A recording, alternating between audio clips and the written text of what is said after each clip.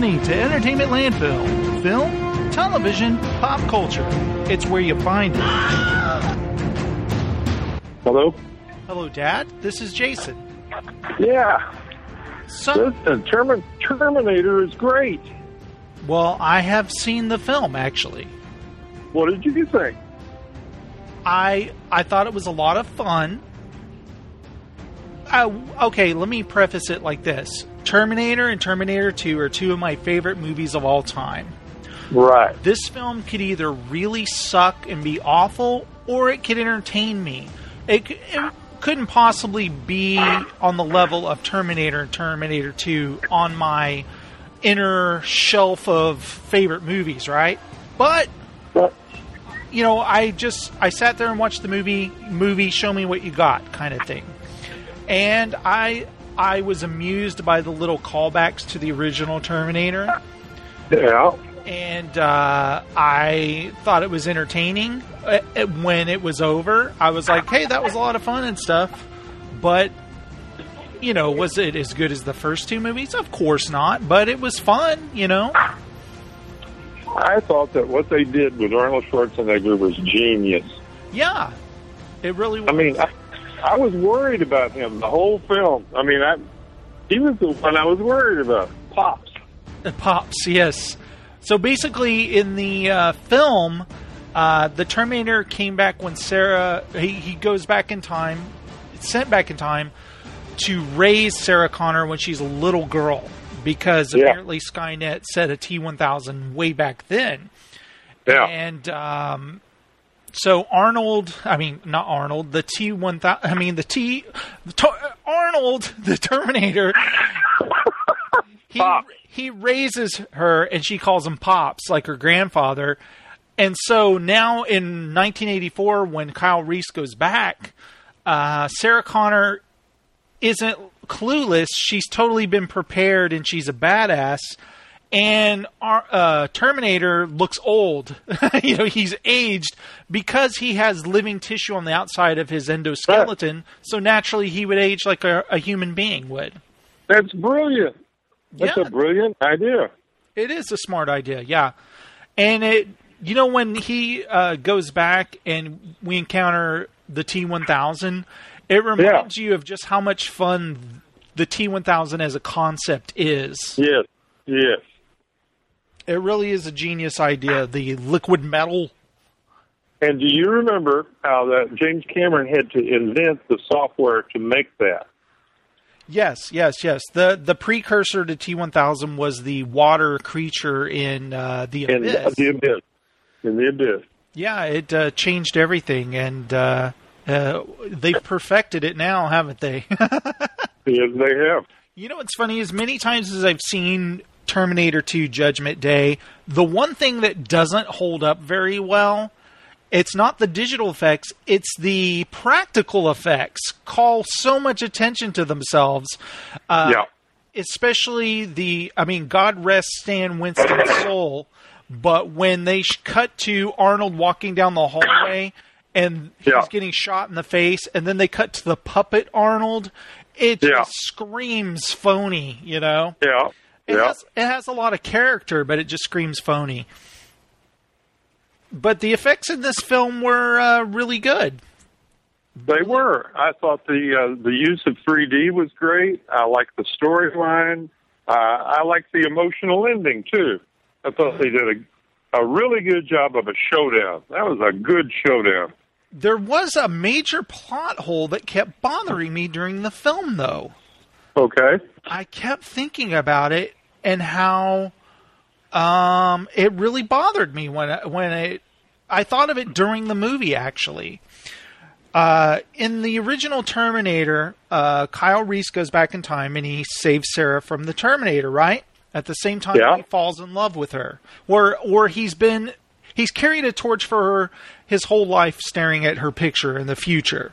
So when he comes back in time, it's not hard for him to fall in love with her. But, you know, at first Sarah doesn't trust him. She doesn't know if he's insane, but slowly she falls for him, right? And then they have a night of passionate love, and then he dies, and that's it.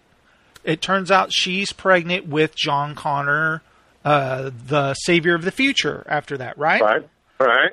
In this film, he goes back in time. He encounters Sarah and the Terminator, and she knows everything already, so they don't really have a romance. Well, in the timeline, in the original, it's 1984, he gets her pregnant. And this film, they time travel to the year 2017, he still hasn't gotten her pregnant. So when they arrive, John Connor is there from the future, but I'm like, he shouldn't exist. He didn't sleep with her yet and make her pregnant. Well, wait. But you're forgetting that every time they split a timeline, you're in a different multiverse. Right. With different branches, different contingencies, different causes and effects. Okay. And I grant you, it's hard to keep up with all of those. But remember that when we end this movie, that universe, she has choice. So if he had already had sex with her, none of that would have happened. Right. Yeah, you will admit it will hurt your brain thinking about it, though. Oh, of course. Absolutely. Did you ever see the movie Primer, Primer? No. All right. It's the best time travel movie ever made because it's made by a physicist. And he spent years working it out, and he figured out the timelines. I think it was about 9 or 10 deep. And you have to stop the movie every once in a while and go on Wikipedia, and they've got a graph on there for you so that you can find out where you are, and then you go back into it. But it's absolutely brilliant. But each time you change a timeline, you get it's a different universe, different causes and effects. So is the John Connor who's visiting from the future, he comes back in time to 2017, has he crossed over into their dimension, basically? Yeah, the Sarah Connor he went back to meet is a different Sarah Connor. She's the one raised by Pops. Right. The one in the original Terminator was not that Sarah Connor. Yeah. So it's basically they kind of rebooted it like the new Star Trek in a way. They made it a different timeline so people didn't have to be pissed. Like That's right. All of those adventures of the original Star Trek crew are there because they're an alternate dimension, kind of. That's right. And it's like, think of it this way. Everything that can happen will happen. Okay. That means infinite possibilities, infinite branches, and when you step from one universe to the next universe, it's like you're in your car and you can go left or right. You go left, all right? In an alternate universe, you went right. In another universe, you went straight. In another universe, you were hit by a car the day before, and so on and so on. Every possibility that can happen will happen. Okay. So that's the current theory among scientists about the multiverse. Interesting. Yeah, I mean, it's mind-boggling. So if you fail in one universe, you might succeed in another. Think of it as reincarnation without being reincarnated. So it's like even though, say, you're dead in one timeline, you're still alive in others. That's right. So, we're getting in fringe territory, too, here. Yeah. All the writers now, especially J.J. Abrams, tap into the multiverse theory. They love alternate timelines. Oh, it solves every problem. Mm-hmm. Let's just go to an alternate timeline. But like Looper. You watched Looper, right? Yeah. Yeah, they had clever use of time travel in there where you could hurt yourself and the past self would feel it. Yeah.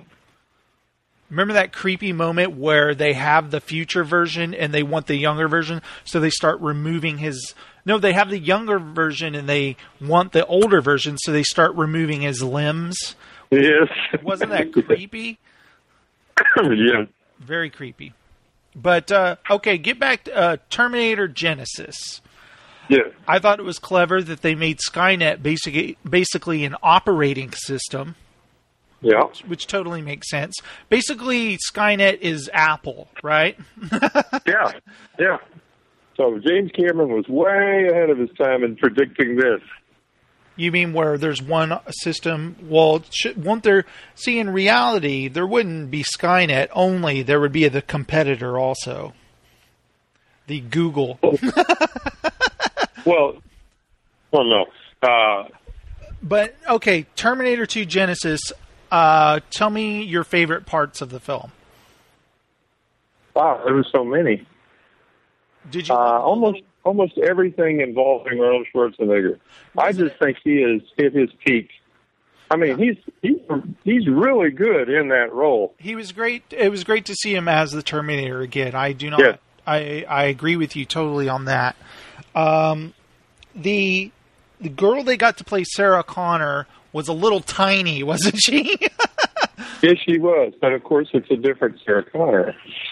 Yeah. Timeline-wise. Well, it's a different Sarah Connor because they can't have Linda Hamilton now because she's older. But yeah. Also, Linda Hamilton, in my opinion, is a better actress. And the guy who played Kyle Reese, Michael Biehn, he was a better actor. Yes. And I think that's the major difference. Yes, that you had two much better actors in Cameron's movie. I was imagining this film with those original actors, and it kind of made me smile. That would have been fun, you know? Yes. But, you know, of course I know it's not possible unless you CGI their performances or something. That's right. But I did like the T-1000, the Asian guy. Yes. Yes, the Asian actor. He was actually Storm Shadow in the G.I. Joe films. So the guy, you know, he's very physical and martial arts and all that stuff. So he was good casting because he was menacing just upon appearance. And he copied what's his name did. Robert Patrick, yes. Yes, he copied Robert Patrick. Yes, he did, because if you notice, I've seen Terminator 2, I'm not kidding, 1 million times, okay? I've seen the film too many times where I've ruined it for myself. I've just seen it too many times, okay? But one thing I can tell you, you know, because I can tear the film apart now, is that when Robert Patrick is on screen, and he's the T-1000, he owns it. Okay? Yes, he does. He does. He's perfect in that role. Whenever another actor is the T-1000, because, you know, he's in their form, so another actor is playing him, they're terrible. Yes. They're absolutely terrible. Whenever he's the guard or he's the foster mom of John Connor or whatever, they're terrible as the T-1000. They act very robotic or whatever. They should have followed around Robert Patrick for a week or something. I don't know what they did, but whenever he's a T-1000, perfect. Whenever somebody else is, terrible. That's one thing I've learned from seeing the film multiple times. So it was great seeing this actor be the T-1000. He did a great job. I mean, he nailed it. He was Robert Patrick. Mm-hmm. The T-1000. Also, I thought it was hilarious that they reenacted the scene from the observatory from the first film. Yes, like, wash day tomorrow, nothing clean, you know. Because remember, Bill Paxton was one of the punks there. I know. I was thinking, why couldn't they have put Bill Paxton there? Oh, it would have been so funny. But the CGI Arnold was hilarious, I thought. Yes, he was. But you know what? It must be. It must really hurt Arnold Schwarzenegger to look up there and see what he used to look like. Hopefully, you know, he's had open heart surgery. Yeah. You know, one thing it reminded me of CGI Jeff Bridges from the Tron sequel. Yes. Tron Legacy. Yeah. It just looks weird, uncanny valley, but still, that's right. It's entertaining. Also, they did something they weren't able to do before, and at least in the James Cameron films, is they had the endoskeleton, the robot part of the Terminator coming after Kyle Reese when it's reaching through the floor and it's stabbing through and he's ducking it. Yeah. They made that pretty menacing, and that was fun. It kind of that was like a callback to the first film.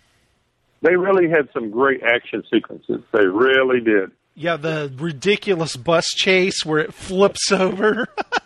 Yeah, they really flipped the bus, too.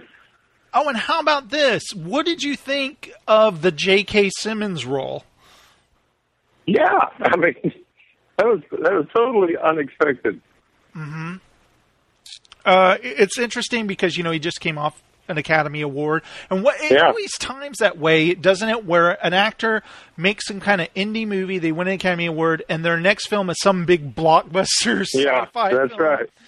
And his role, while very small, was very entertaining. He steals the movie whenever he's on screen. Yes, he does. Well, he's been making those commercials. I think what is it, an insurance commercial? Yeah, We Are Farmers, bum, bum, bum, bum, bum, bum, bum. And he's also the yellow M&M in those commercials.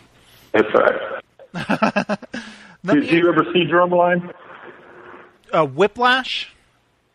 Is that what it is? No. Yes. Yeah, Whiplash. That's right. Drumline's an older film about people and things. So what did you think of Whiplash? I mean, I want to stick on the Terminator subject, but did you like it? Oh, yeah. I liked everything about it.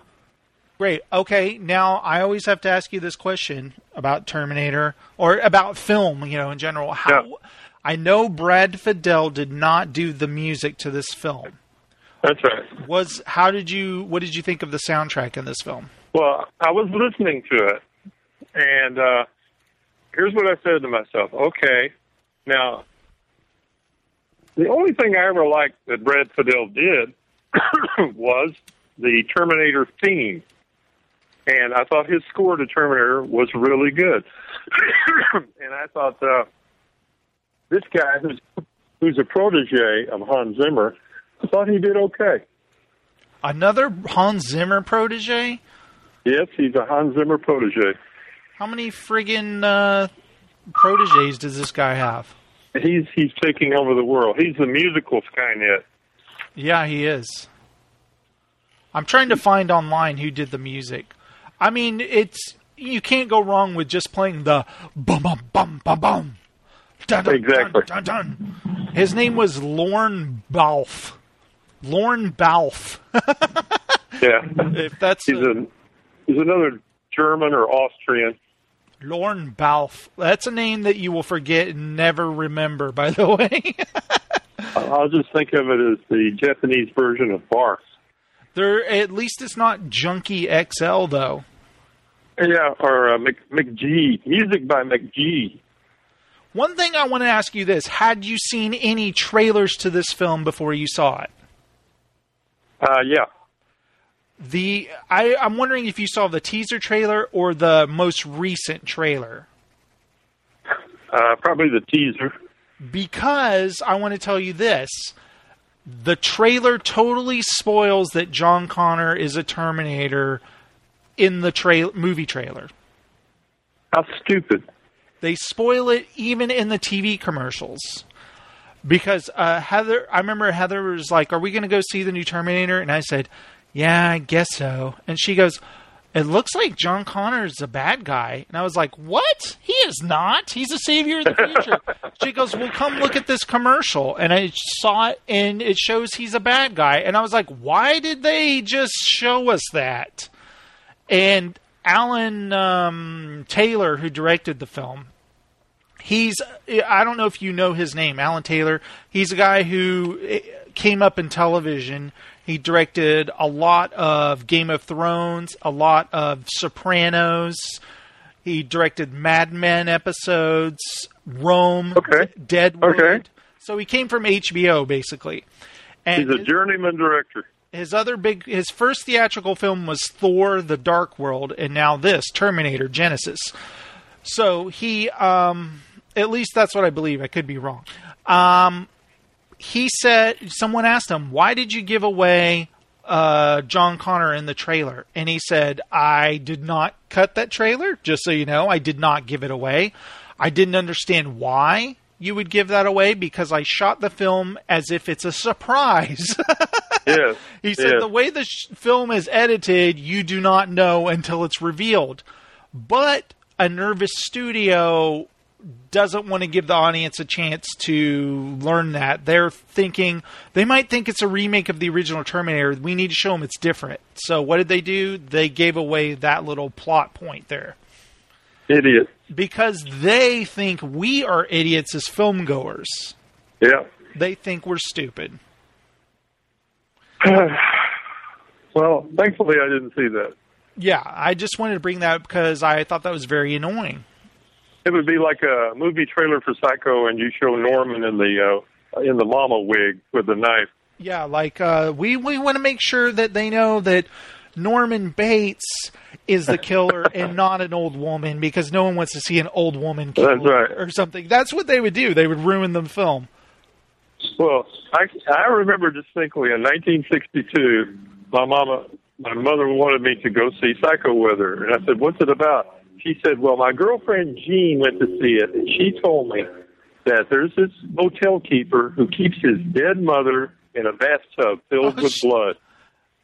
What? She totally... First of all, she gave away a plot point, but also she got one wrong? She got enough of it wrong to where it didn't bother any part of the enjoyment of the movie. Right. Because number one, I knew that her friend Jean was an idiot. That he keeps his dead mother in a bathtub full of blood. Yeah, and so you were waiting for that the entire film, right? Well, you're surprised by the murder. That's the one thing, because it comes really fast in the movie, and then you're thinking, well, maybe his mom gets killed. Maybe he kills his mom and then keeps her in a bathtub or something. Yeah. There's go ahead. Well, it's like when Laura told me a long time ago, said, you have to see The Sixth Sense. And I said, well, it says it has to be a twist ending. And I thought about it. And the only twist I can think of is that the main character is dead. And she pauses and she looks at me and she says, no, that's not it. I thought that too. I said, okay. So I thoroughly enjoyed the movie, and when it came down to the twist ending, it caught me by surprise because I'd already ruled that out. Yeah. So she saved it for me. Yeah, that was one of those films you hoped not to get spoiled before you saw it. I like that she unspoiled it for you. Yeah. You know what's funny? Sometimes when people talk about films, it will drive me crazy witnessing it because they get hung up on details that aren't important. Yeah. Or they will get hung up on an actor that they don't remember who it was. And I'm just like, you're just telling me what it's about, please. And I'll never forget that one time we were with Sam. It was like one of those Sunday dinners where Sam took everybody out to eat, right? Yeah. Sam Rosen. And they, Sam and his wife, ran into friends that they knew. There at the, it was like that 50s diner type of place. Remember that? Yeah. Hamburgers and fries. It was like a 50s motif or something. Like the Purple Cow? Yeah, but it was farther back than then. Because... Kincaid? No, way farther back in time than those. Kincaid's is on Camp Bowie. No, this, just never mind. We're getting hung up on a detail that's not important. We're getting hung up on detail. So this will give you an idea of the time period. I could tell you the exact year because of the movie I'm going to bring up.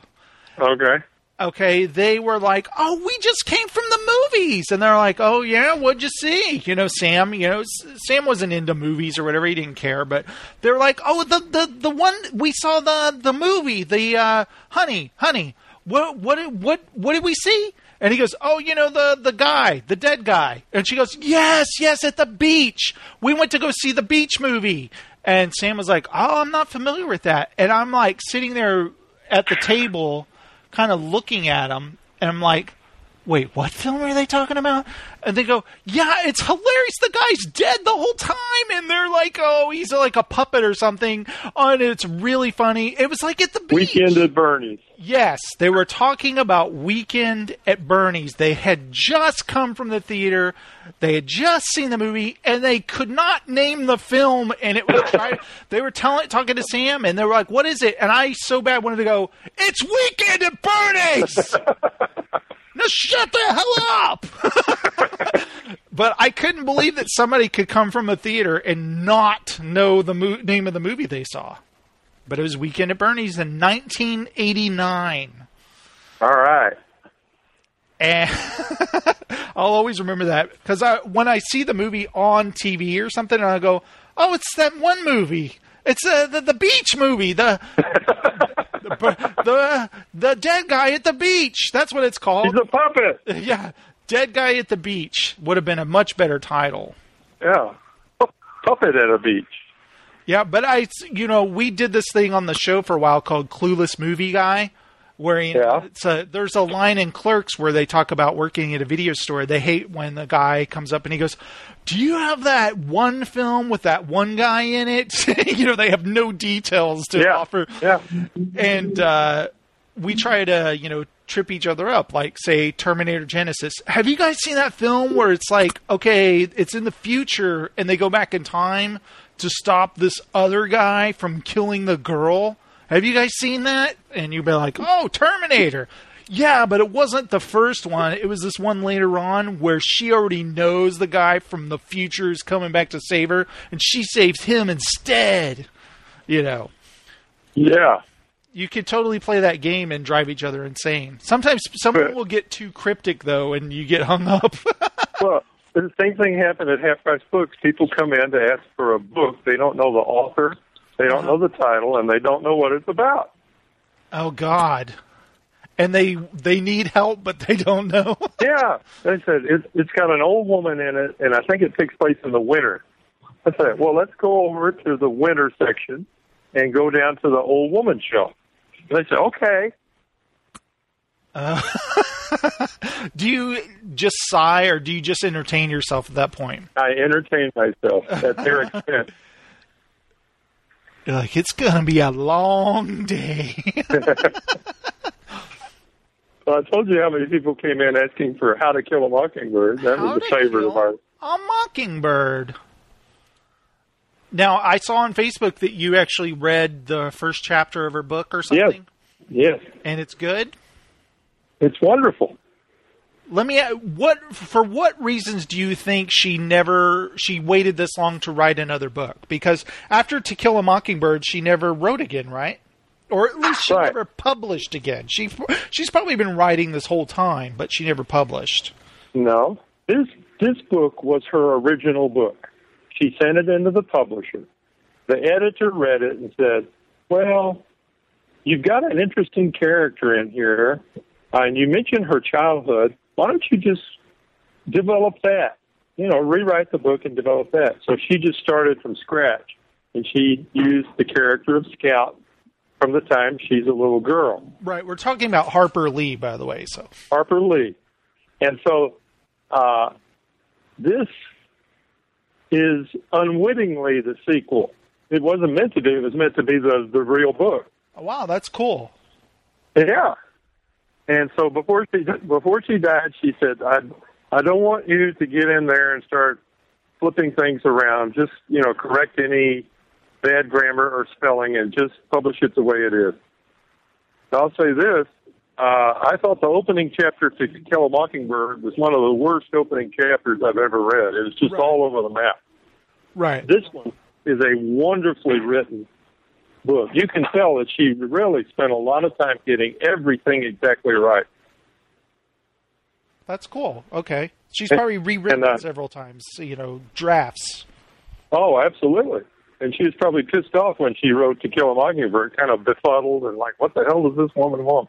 Yeah. And I think she was so worn out from the experience of having to write the same book twice that it just left a bad taste in her mouth. Well, the way her book was such a success, it's like you can imagine the fear of now writing another book, and everybody says she'll never write up to the level of To Kill a Mockingbird. Same thing happened to Margaret Mitchell with Gone with the Wind. She only wrote that one book, and that was it. Yeah, when it takes off, which, what a terrible problem to have. Am I right? It's like Orson Welles. His very first movie was the greatest movie ever made. Now what do you do? Yeah. So it's like, it's a good thing Orson Welles didn't, quit at that point. But it is strange to not want to follow that up. Well, his second movie was a wonderful movie. It was really a fantastic movie. And he left for South America while it was in the editing stage, but he left behind his notes on how he wanted it edited.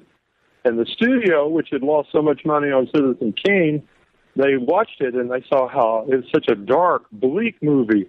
And they said, we've got to get this a much better ending. So his whole movie is driving toward the end. Right. The end is the important part. Are you talking about? And they turned it inside out. What film are you talking about? The sequel, not the sequel to Citizen Kane, his second movie, which is, oh my. The Magnificent Ambersons? Yes, thank you. Okay. Thank you. That's it. Wonderful movie. But they wouldn't let him. How many directors in time do you wish? I mean, it's it would drive you nuts. It's like alternate universe. Whereas if they just weren't interfered with when they were making their film, what would that film be like? You know what I mean? Yeah, no kidding. If they just would have let them do what they wanted, it would have been like this. Here's the difference. When Steven Spielberg and a bunch of other people put their money in and they wanted to have a digital print of Lawrence of Arabia, they got every copy they could get from around the world at the studio, and they had an extra hour of film.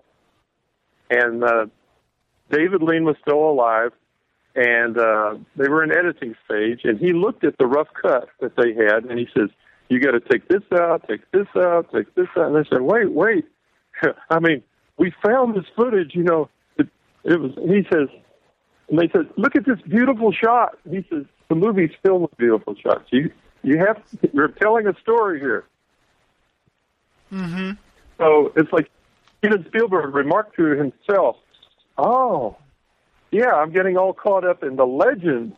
Yeah. This is a legendary film, if you restore the film, all you got is the stuff that he cut out because it's not what he wanted.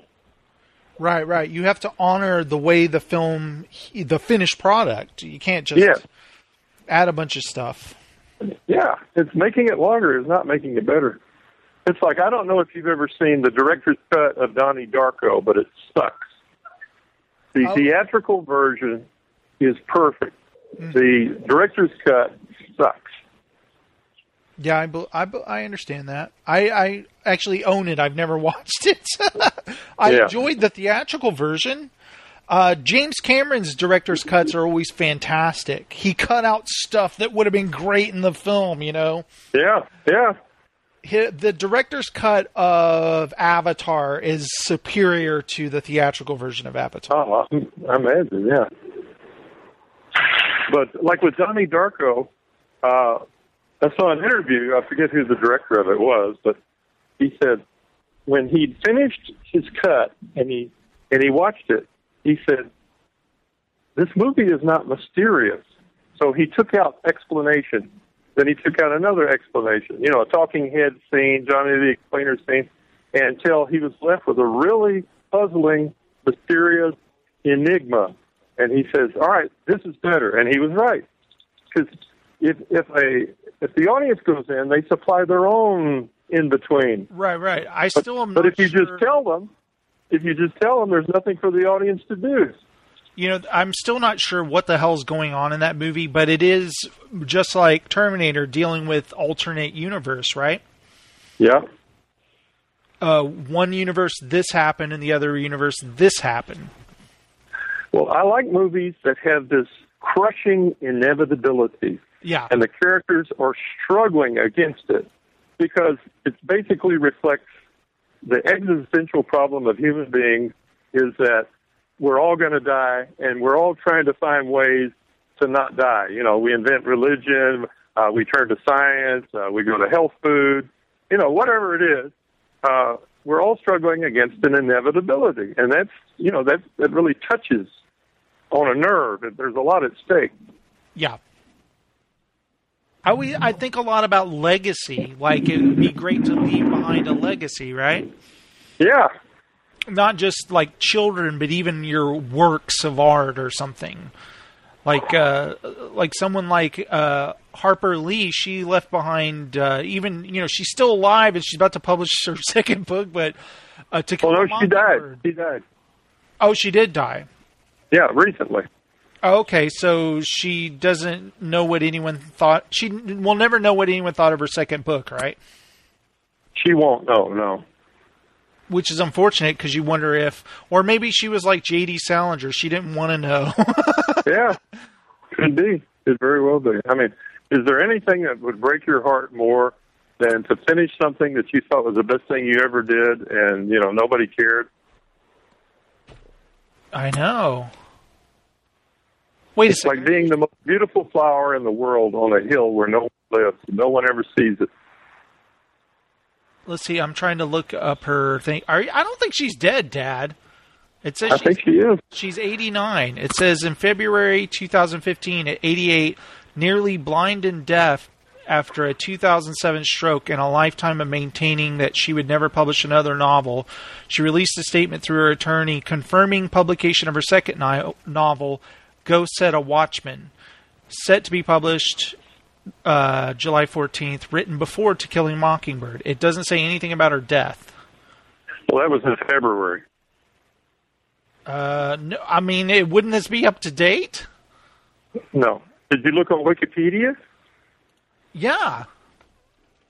Are you reading from Wikipedia? Yes. Okay. All right. Well, all right. You're probably right. No, wait. I'm looking up to see if she's dead. Yeah. Is this lady dead or what? You know, here's my thought on that. I don't think she wanted the book published. I think she's deaf, dumb, and blind and doesn't know what's going on, and somebody's lying. They see this book, and they concocted an approval from her because they don't want that thing to be lost. That's my cynical way of looking at it. I just found this article. It says, be suspicious of the new Harper Lee novel. So let me read this to you real quick. Okay. 2.5 months after the death of Harper Lee's sister and lawyer, and 55 years since the publication of To Kill a Mockingbird, HarperCollins has announced the summer release of Go Set a Watchman, the elusive author's second novel. According to the New York Times, Go Set a Watchman takes place 20 years after To Kill a Mockingbird. Though it's effectively a sequel, Ms. Lee actually wrote Go Set a Watchman first. We already know this. You've established this. The 304-page novel takes place in the same fictional town and unfolds as Scout Finch, the feisty child heroine of To Kill a Mockingbird, returns to visit her father Atticus. Okay, it's telling us nothing. Sadly, this news is not without controversy or complications. Harper Lee's sister Alice Lee, who ferociously protected Harper Lee's estate and person from unwanted outside attention as a lawyer and advocate for decades, passed away late last year, leaving the intensely private author, who herself is reportedly in ill health, vulnerable to people who may not have her best interests at heart. So it sounds like somebody talked her into publishing this book after her sister died and couldn't protect her anymore, right? Yep. It says that Tanya Carter, Harper Lee's attorney since Alice Lee retired at the age of 100, acknowledges that the author, who was left forgetful and nearly blind and deaf after a stroke, often doesn't understand contracts that she signs. Lee has a history of signing whatever's put in front of her, apparently sometimes with Carter's advice. The existence of Go Set a Watchman was unknown until recently, and its discovery is an extraordinary gift, said HarperCollins publisher Jonathan Burnham. gift they left off to us. Yeah, it says, but was the gift willingly given? After much thought and hesitation, I shared it with a handful of people I trust and was pleased to hear that they considered it worthy of publication, Lee said in a statement of her own. I am humbled and amazed that this will now be published after all these years. Yeah, okay, just sign this statement I typed up for you, Harper. Yeah, that sounds surprisingly lucid and articulate. Yes, so let me ask you this. The book comes out, will you feel guilty reading it now, wondering if she was manipulated into publishing a book that she might not have otherwise wanted seen by people? Hell no. No? No. Do you think it's books come out of you for a reason, they need to be read, right? I think they come out of you for a reason. I don't know. It has a separate existence. Once you finish it, it's not your book anymore. Interesting. It's like a bowel movement. You know, you had this wonderful meal you enjoyed with your friends. It goes into your body. It nutrifies you, and then the shit comes out, and you flush it, and it goes into the rivers and streams, and people drink it. Yeah. Okay. I'm not. You see what I'm saying? Yeah. People drink our shit and our piss all the time. Exactly. That's a beautiful thought, Dad. Incredible. And disturbing. So I mean, would you try to control your poop? No. It's got to get I mean, it was your poop, right? Yeah. You paid for the meal. Mm-hmm. So, an author writes the book, and the book is their poop. You know how J.D. Salinger, let me ask you this, because I've thought of this in some ways. He wrote several books that he didn't want published in his lifetime. He wanted to wait till he died, apparently. Unless, again, that's somebody saying, yeah, he wanted these published after he passed away, and they're lying, and they just want the books put out there, you know? Yeah. Is it cowardly to not want to publish your books that people want to read, and you don't want anyone to see them for fear of what they'll say? Or is it just some kind of weird psychological block or something? I think that if you have... All right. You know what I'm trying to think of the name of the curve, where you plot things on this curve. I can't think of the name of the curve. A grading curve? Learning curve? No. Let's pretend we know the name of this curve. Anyway, you can plot anything out on the curve, and, you know, it goes up in a hump, and it comes down. Now, on the flat side, like if you did IQ, you'd start off with imbeciles, idiots, morons, and then it starts to go up. Average people, above average people, and right. The thing is, the extreme ends, the flat ends, are the idiots on the one end, the geniuses are on the other, but the average person is in the middle. Right. Okay, a genius is a quirk, is a misfit, is a mistake, genetic mistake. If you have a musical genius, if you have artistic genius, as a writer, a chess player, a mathematician, you're a misfit, you're a nerd, And there's some part of you that doesn't want to be like that. You want to be like everybody else, and you're trying to fit in. But your genius keeps you from it because it makes you different. Okay. So I don't think we can trust what people think about their genius or the products that their genius produces because they can't help it. Like J.D. Salinger, he wrote this book that totally exploded, just, kind of like To Kill a Mockingbird. Yeah. But he was so reclusive, he didn't want any attention, that people became more obsessed with him. Like, we got to know more about this guy, right? But, I've seen the documentary on him. The guy was so uptight with what people said about him that he had to go into seclusion. And he was, I won't say he's nuts, but he's not the nicest guy in the world. Yeah, he's eccentric. Yeah. And he may think that he doesn't want his books read by anyone, but somebody needed to tell him, yes, you do. You're a writer. you just put it out there. Do you think Stephen King reads reviews of his books anymore? I don't.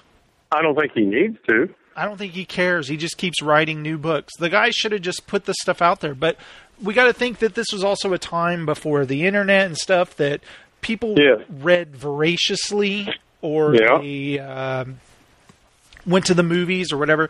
It was different. There was more attention on, it's just different. I don't know. I wasn't alive then. What am I talking about? All right. Socially speaking, the time we live in now, everybody's opinion is out there on Twitter. Uh-huh. And if a consensus of idiot comes up with an idea about a work of art, it can kill it for everybody else. Right. Because they don't understand it, they get it wrong, or they have prejudice, and they poison the well, and nobody wants to drink from it. Back before the internet, you had much less of that, a whole lot less than that. People depended on reading magazine articles or newspapers, or if they belonged to some kind of social club, they could have conversation. But there's nothing like that anymore. I mean, people don't read newspapers. They look at the pictures in magazines. And if you want to know what something is, you look it up on Wikipedia. Yeah. So everything's pre-digested food. So I don't think that authors are the best judge of what they put out or what should happen to it. Mm-hmm. Look at Van Gogh. He never sold a painting. His brother sold one painting for the equivalent of $10. If it hadn't have been for his brother's wife, after his brother died, nobody would ever have heard of Van Gogh or seen any of his paintings. But she was a go-getter, a real entrepreneur. Wow. So I think genius is a mistake. It's nature's mistake. And very few people appreciate what genius is. And I don't think people's opinions about genius are important, because you have to be a genius to understand a genius. What you mean is their works are important, but what they think about those works, whatever's holding them up, doesn't matter. Yeah. So there've been artists, who burn their own work. Right. They burn their sketches. Who was it? That one artist? Crap. Gary Oldman made a movie about him. I can't remember his name. Oh, Madonna. There was an interview with Madonna where she dated this artist, right? And this incredible paintings and stuff. Basquiat. Have you ever heard of him? Yeah, sure. He wanted his paintings back from her when they broke up. And she wanted to keep them. They were beautiful gestures and everything like that. She would totally cherish them and protect them. But she gave them back reluctantly, and what did he do? He destroyed all of them to spite her. Sure. They were his own works of art. Yeah. Well, it's kind of like she should have protected him from himself, basically. A killing in a black section of town, and it's a white cop. What do? They burn down all the businesses in their neighborhood. Right. It's the same kind of thing. Well, yeah, we're talking about irrational human beings now. Yeah, irrational behavior. Right. It has nothing to do with the thing it's supposed to be about. So basically, Harper Lee, I'm going to guess that when she was lucid after To Kill a Mockingbird, she was like, well, hell, I don't ever want to publish my other book. What if they don't like it as much? Or whatever. Well, it was her rejected book that caused To Kill a Mockingbird to be written. Right. But so if she published the book that was rejected, it's almost maybe to her an insult to the subsequent work. They're not supposed to exist in the same timeline. Uh-huh. So now that she's old and apparently nearly blind and deaf, someone took it upon themselves to, people need to read this book. I don't care what she's saying. I think so. Very interesting. So. I've never read To Kill a Mockingbird. I've never read How to Kill a Mockingbird. Well, I tell you what. Watch the movie, and it'll make you want to read the book, and the book is so much better. The movie is a masterpiece, but the book is so much better. But I don't think you'll appreciate the book as much if you just read the book. Very interesting. So you'll be the first one in line to buy the book when it comes out? I can get it online with Reese Witherspoon reading it. If you click on that link I sent, Reese Witherspoon reads the first chapter to you. Right. And she does a wonderful job. And no doubt it will be made into a film, too. Oh, of course. Very interesting.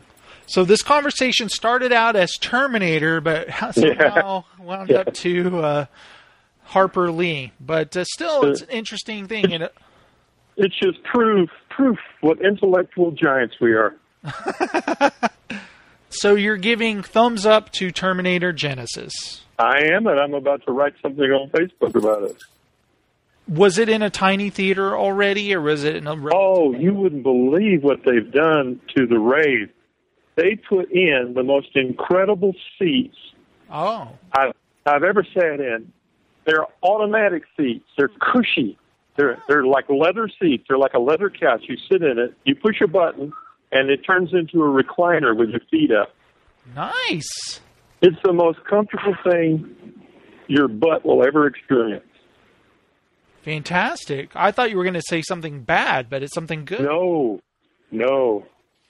Wonderful. And this wasn't even the big screen. I mean, the major screen, the giant screen. Right. Yeah. When we went to go see it Saturday night or Sunday, we actually saw it on Sunday. It wasn't in the XD theater. It was in a smaller theater, and I was like, "What the hell is this? It just came out. It's a blockbuster action movie. It should be in the big theater." But I guess they go by whatever's tracking interest that weekend. Like it's like Minority Report. They have people who are psychic and can tell you what movies are going to be. Yes, they do. The critics, they're psychic. Yeah. So they decided, no, that's not going to be in the big theater. Well, did you notice Minority Report is now going to be a TV series? Yeah. Okay. They're running. How'd you like the trailer to the new Mission Impossible? Looks fun. Those movies always look fun. Who directed it? Huh? Who directed it? But the same guy who did, the same man who directed, Jack Reacher. Oh, okay. All right. Did you ever watch Jack Reacher? Yes, I did. Christopher McQuarrie. What did you think? Christopher McQuarrie directs it. Yeah. What did you think? Jack Reacher? Well, I'd already been told by you and Bill that it's nothing like the books. The books are better. So I was like, okay, let me just see if the movie entertains me.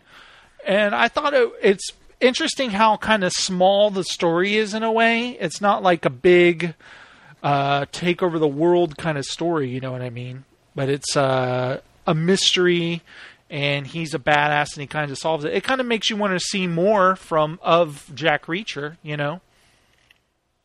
But do you still stand by that the books are way better? The thing is the physicality. The 6'5" Jack Reacher is a different creature, completely different creature than Tom Cruise. So it can't be the same character. Right. The physicality is important. See, it's not like they made him a black man, or they turned it from a man to a woman. Yeah. Jack Reacher is 6'5". He's like a physical giant, and he has all these quirks. And so once you get to know the literary character, it's built in to the story because you know who you're dealing with. When Tom Cruise introduces this character, he's introducing him differently. So it's like, okay, I'll give you a good example. Sean Connery was James Bond. All those other guys, they're playing the role of James Bond, but none of them are James Bond. Right. So it's like I'm watching a different thing called the same thing. Right. It's also like if you cast literally what the book says, you would never have gotten Sean Connery, would you have? If you would have gone by no. Ian Fleming, how he described James Bond. You would have gotten David Niven or Noel Coward. Mm-hmm. But instead, you just go who's good for the part. Someone who's got charisma, etc. Well, they interviewed every star in England and in Hollywood. Yeah. And the producer, Harry Saltzman, was in a movie, and it was a Disney movie with his wife. And they went to see Darby O'Gill and the Little People. And his wife said, that guy who played this character, he would be perfect for James Bond. And her husband said, him? Why? Because he's very, very sexy. And so he listened to that, and he called Sean Connery's agent, and Connery showed up, and he pounded on the table with his fist, and he was very forceful. And then when he left, they watched him walking down the street, and he moved like a cat. And they said, that's our guy, because he was like a physical beast. Yeah.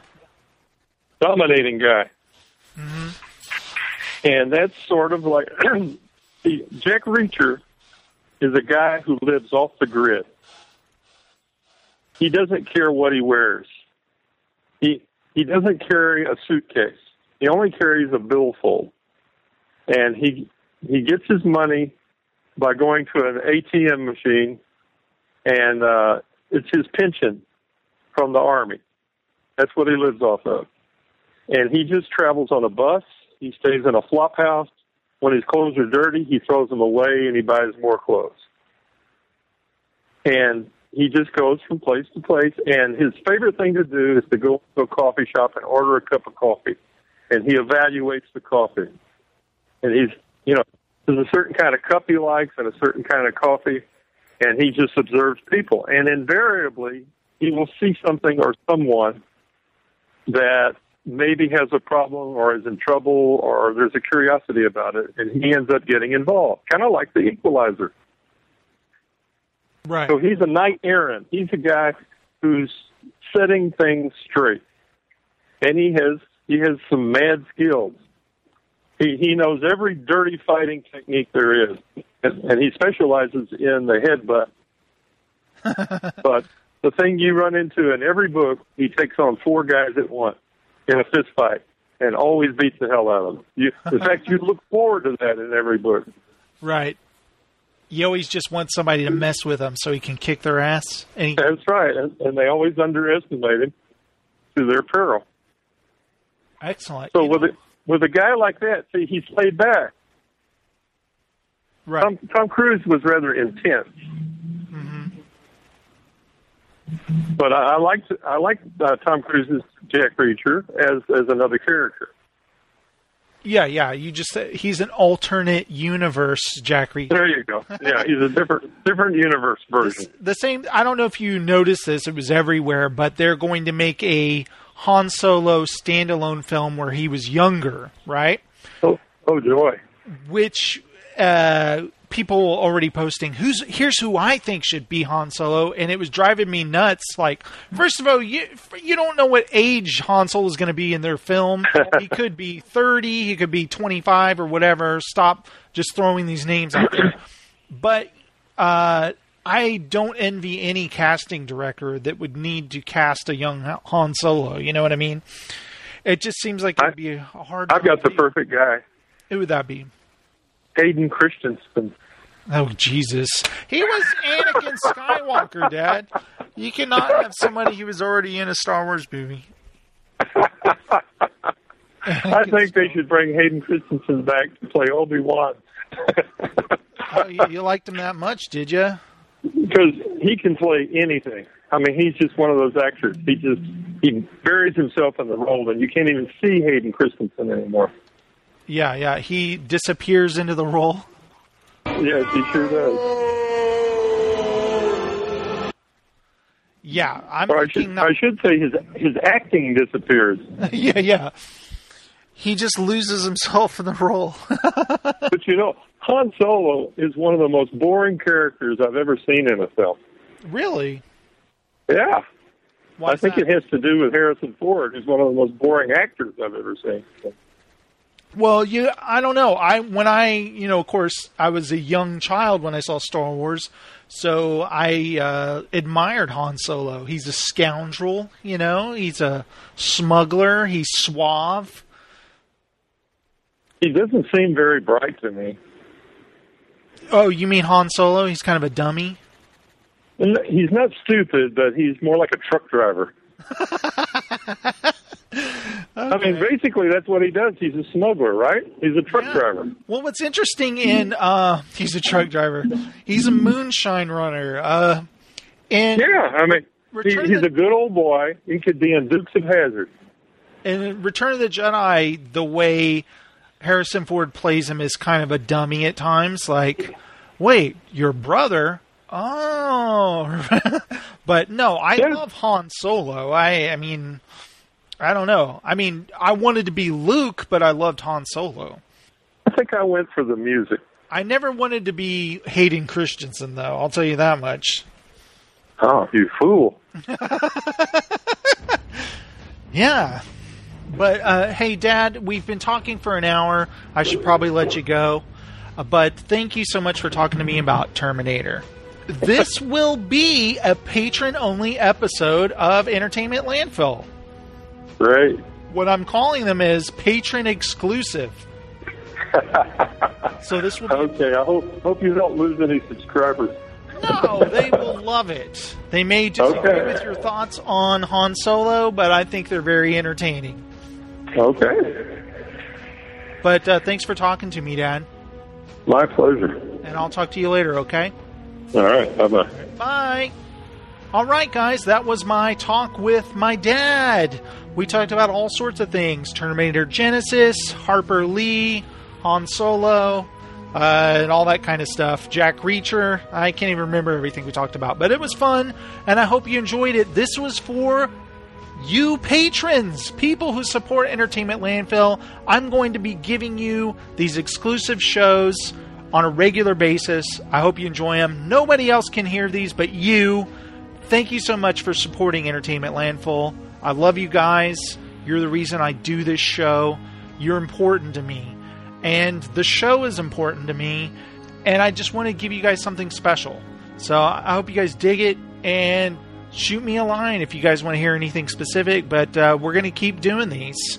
I'm going to hit record and we're going to talk about whatever. And I hope it's entertaining to you guys. So thank you so much. And you guys get out there and watch some TV. See some movies, read some books, play some video games. All right, guys, thanks a lot. Laters. No reward is worth this. Now this is podcasting. Casting.